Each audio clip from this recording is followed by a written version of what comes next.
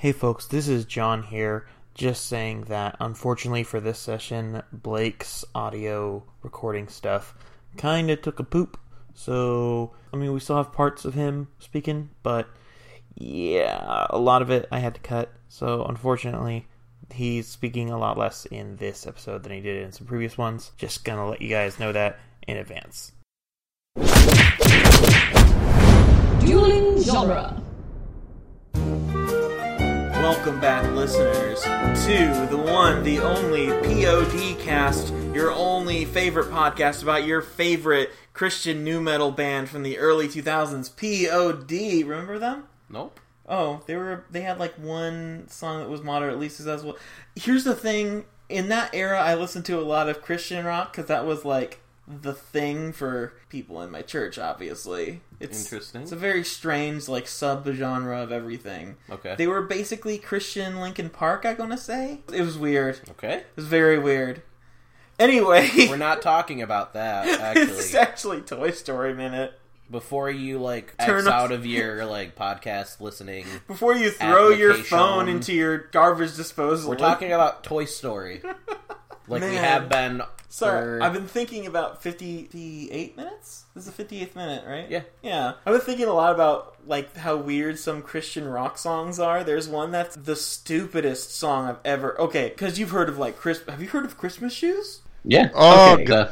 I buy these shoes for my mama, please. It's Christmas Eve and shoes are just beside. There's a Christian song even stupider than that. And this is no there's plenty of good by music. Your phrasing, though. Most of the great music of the world is old Christian music, hymns and stuff. But there's a really bad song, because I remember my dad used to, I don't know if he still does, listen to a lot of Christian rock on the radio or whatever. And there's a song where this dude's just hey, what if cartoons sang praise music, and it was him saying hallelujah in cartoon voices, and it was so stupid. That sounds awesome. It was he did a Scooby-Doo hallelujah, Ra-ra-roo-ra. And there was a Yabba Dabba Doo Ya. Those are the ones I remember. It is the dumbest song. Now we gotta watch this afterwards. Anyway. I'm Jeb. Yeah, I'm John. Did we never finish the No. intro? Did we even say that we're Toy Story Minute? The podcast is about Toy Story, watching a movie a minute at a time? I did say we talk about Toy Story, but I didn't say... At least it's not as long as... What was it we were talking with Aaron for 5 minutes before we even started recording? Probably talking about the proletariat and maybe it was I think it was Yoda's toes. Yeah. Yeah. That sounds right. I was gonna say we talked about the proletariat a lot. Well, anyways, Blake is back with us again yes, today. Blake's here. Hi, Blake. So that we could just get through the intro actually once and for all. This minute starts with Buzz just getting hit up on the old noggin. Doesn't even care. Does not even react. And it ends with Woody saying, "It's because you're a toy," which is the start of his whole argument. This is maybe one of the most important minutes of the movie. This is the turning point in the plot. And in Buzz's mind. This is the Achilles in his tent of Woody. Achilles tendon. No, it's a term for in a story when the hero is brute.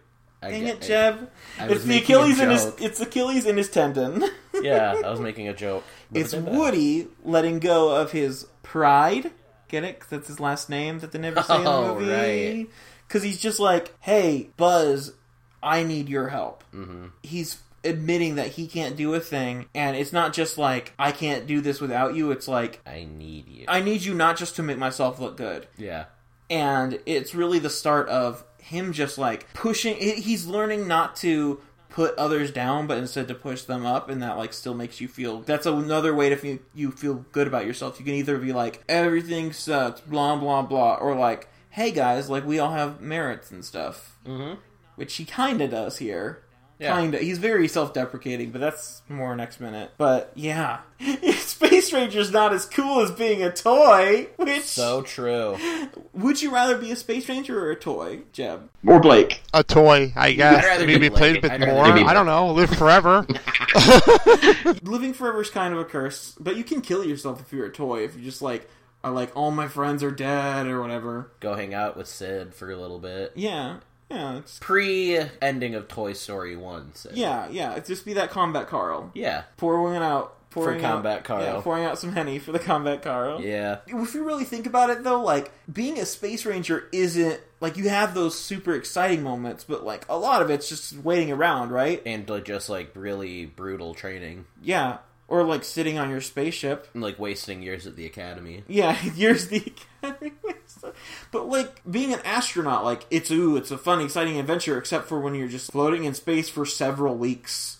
Stuck in a tiny room. Yeah. Yep, or years. Yeah, or you're stuck on the Hab on Mars, and you gotta learn how to grow these potatoes for yourself. That's such a... Have you seen that movie? Have you read that book? The Martian? Oh, no. It's so good. Really? Both of them are very good. I'm rereading the book right now. It's amazing. And the movie is good. The movie is with Matt Damon, right? Yes, Okay. yes. It's, a guy gets stuck on Mars. It's a weird thing, because, like, I think it was nominated for an Oscar as a comedy, because it's not really any genre. It's just, like, try and be on Mars and get rescued from Mars, but it's not really an action movie. It's not quite an adventure movie. Is it a drama? Kind of, but it was nominated as a comedy. It's Seriously? funny. Yeah. It was It did nominated not as a comedy. Look like a comedy. It's funny in a lot of parts, but it's not... It defies genre, I guess, kind of. It's not really classifiable. I was going to bring us back for a second because I was looking at my notes, and it's funny because I wrote with emo Buzz, because Buzz is actually reaching his inner emo teenager in here. He just needs to start singing like Simple Plan songs. The way he's Yeah, just he's just sitting getting there. angsty. Yeah. He needs Woody to wake him up inside. Because he just realized He can't that in like the that. end, it doesn't Doesn't really even matter. No, we're mixing... Yeah, despite all of his rage, he's still just a spaceman attached to a rocket. Yeah.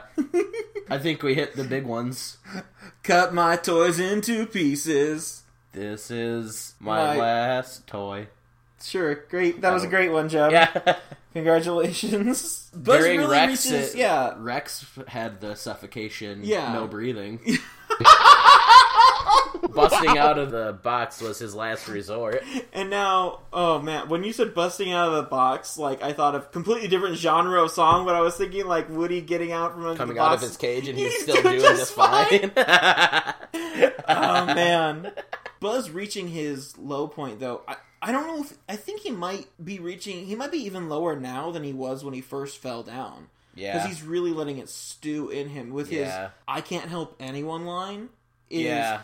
I thought about this. In his mind, he was a space ranger. His job was helping people. He was a hero. He was good at it. Yeah, and he protected literally everybody. Mm-hmm. And if you go by Buzz Lightyear's Star Command, he had all these close friends that he did it with, too. You know, he had Token Girl and the robot and the big one. Yeah. I don't know any of their names. I can't name them off the top of my head. Yeah, so he had, like, all these friends, and he just found out they don't exist. They've never existed. He had false memories implanted in his brain. His entire life is a lie. And, like, not only is this causing a crisis of his self, but, like, he doesn't think he's worth anything. All the things he's supposed to do, he can't do. And he has no Darjeeling Yeah. to, soften the blow. He done drank it all. Yeah. With Marie Antoinette and her little sister. Yep. It's very interesting, though, because you look at... Woody brings up that... like, being a toy is more important than being a Space Ranger in Andy's life, which I guess makes sense, because Buzz, as a fictional character, like, on this TV show, is just a fictional character. Yeah. And there's, like, all well and good about that, but Buzz as a toy is, like, a window into that for Andy's imagination. Yeah. It's not just, like, daydreaming about, ooh, wouldn't it be cool to be this? It's, like, it's a portal into this fictional world in your head. I don't think Andy's cognizant of thinking, like, yes, I enjoy this toy because it's a representation of this thing, not the thing itself, you know? It's a whole, you know, like, ceci n'est pas un pipe thing with the picture that... You've seen that painting? I think it was, like, in the 40s. This dude did a painting of a pipe, like a pipe you smoke. Okay. And written under it was just ceci n'est pas un pipe, which was, this is not a pipe. Oh. It's called, like, the treachery of images. And basically it's saying, like, this is not actually a pipe, it's a picture of a pipe. It's a representation of a pipe. Okay. It's kind of the whole thing of, like, you only... Like, I don't see anything, I just see the reflections of light off of things. The only thing I see is light. Yeah. Or it's like, I don't actually play with this Space Ranger. I play with a representation of a Space Ranger. It's this whole, like... Life is an illusion. Yeah, man. We're all just This brains got in deep. jars. This got really deep. Well, this is the Matrix Minute, obviously. Of course. But, you know, it's Red pill. that's the whole point of toys, though, because kids have a lot of imagination in general, and they can play with just about anything, but a toy is like a way of... Solidifying that. And, I mean, this goes back to what we were talking about with Sully, with, like, some toys are more concrete of characters than others. Like, Buzz is a far more concrete character than... Like Ham. Yeah. Or even, like, Mr. Potato Head. Yeah. Because, like...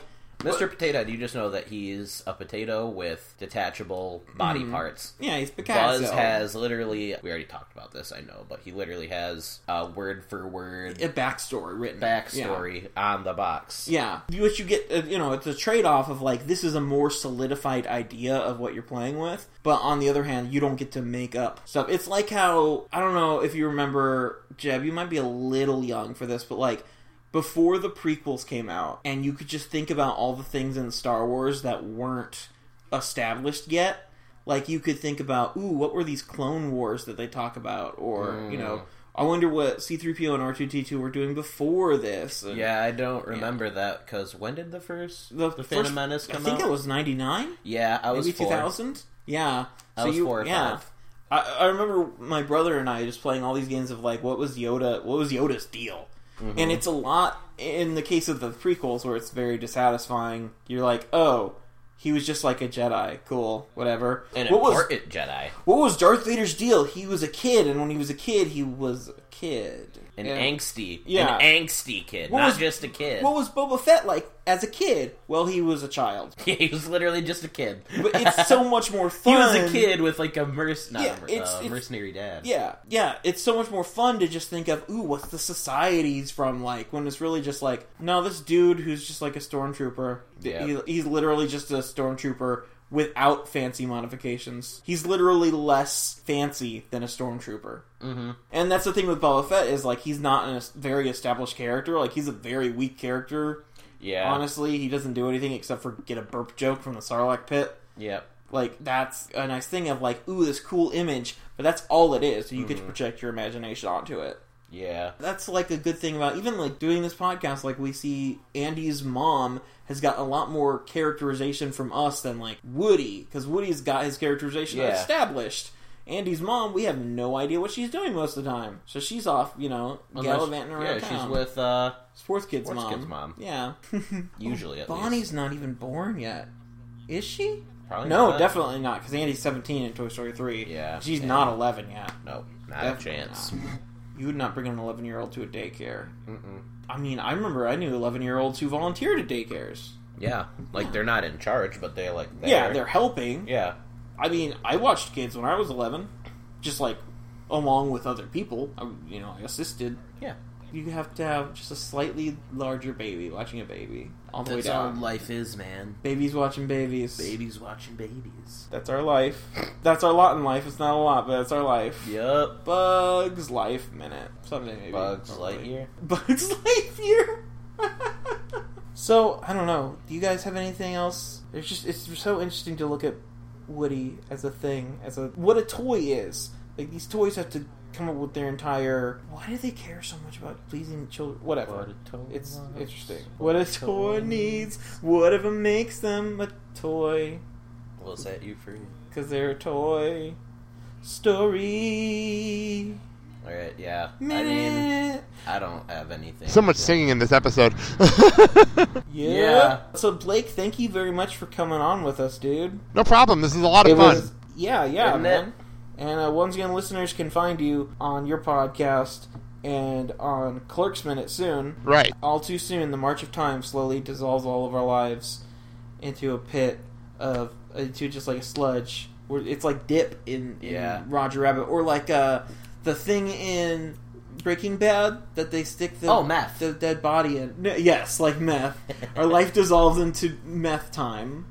Oh, yeah, that stuff. Old people meth. That just, like, completely, like, dissolves. His all- bathtub. Yeah. How big is it? Well, I can kind of fit in it. I'll just put her in the bathtub. That's a television show. Sure is. Until, Not quite as G-rated as Toy Story. well, more people die. In Toy Story, we have what? Combat Carl and anyone else? Does No. anyone else die in all these movies? No. I was thinking like a few weeks ago when Aaron said that no one showers in these movies, because in Toy Story 3 they do in fact shower. After they're getting back from the dump, they go up to a hose and True. they wash them all off. That's true. I keep thinking like, ooh, are there things I'm missing that I'm just like saying and putting carte blanche over the whole... A lot of French this minute. Over the whole movies, but no, I guess no one dies except for Combat Carl. Sad Sad.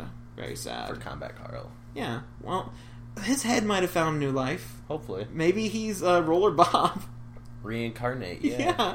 That's... Ooh, that fits in with the whole Nirvana thing from the Alien. Nice. Nice.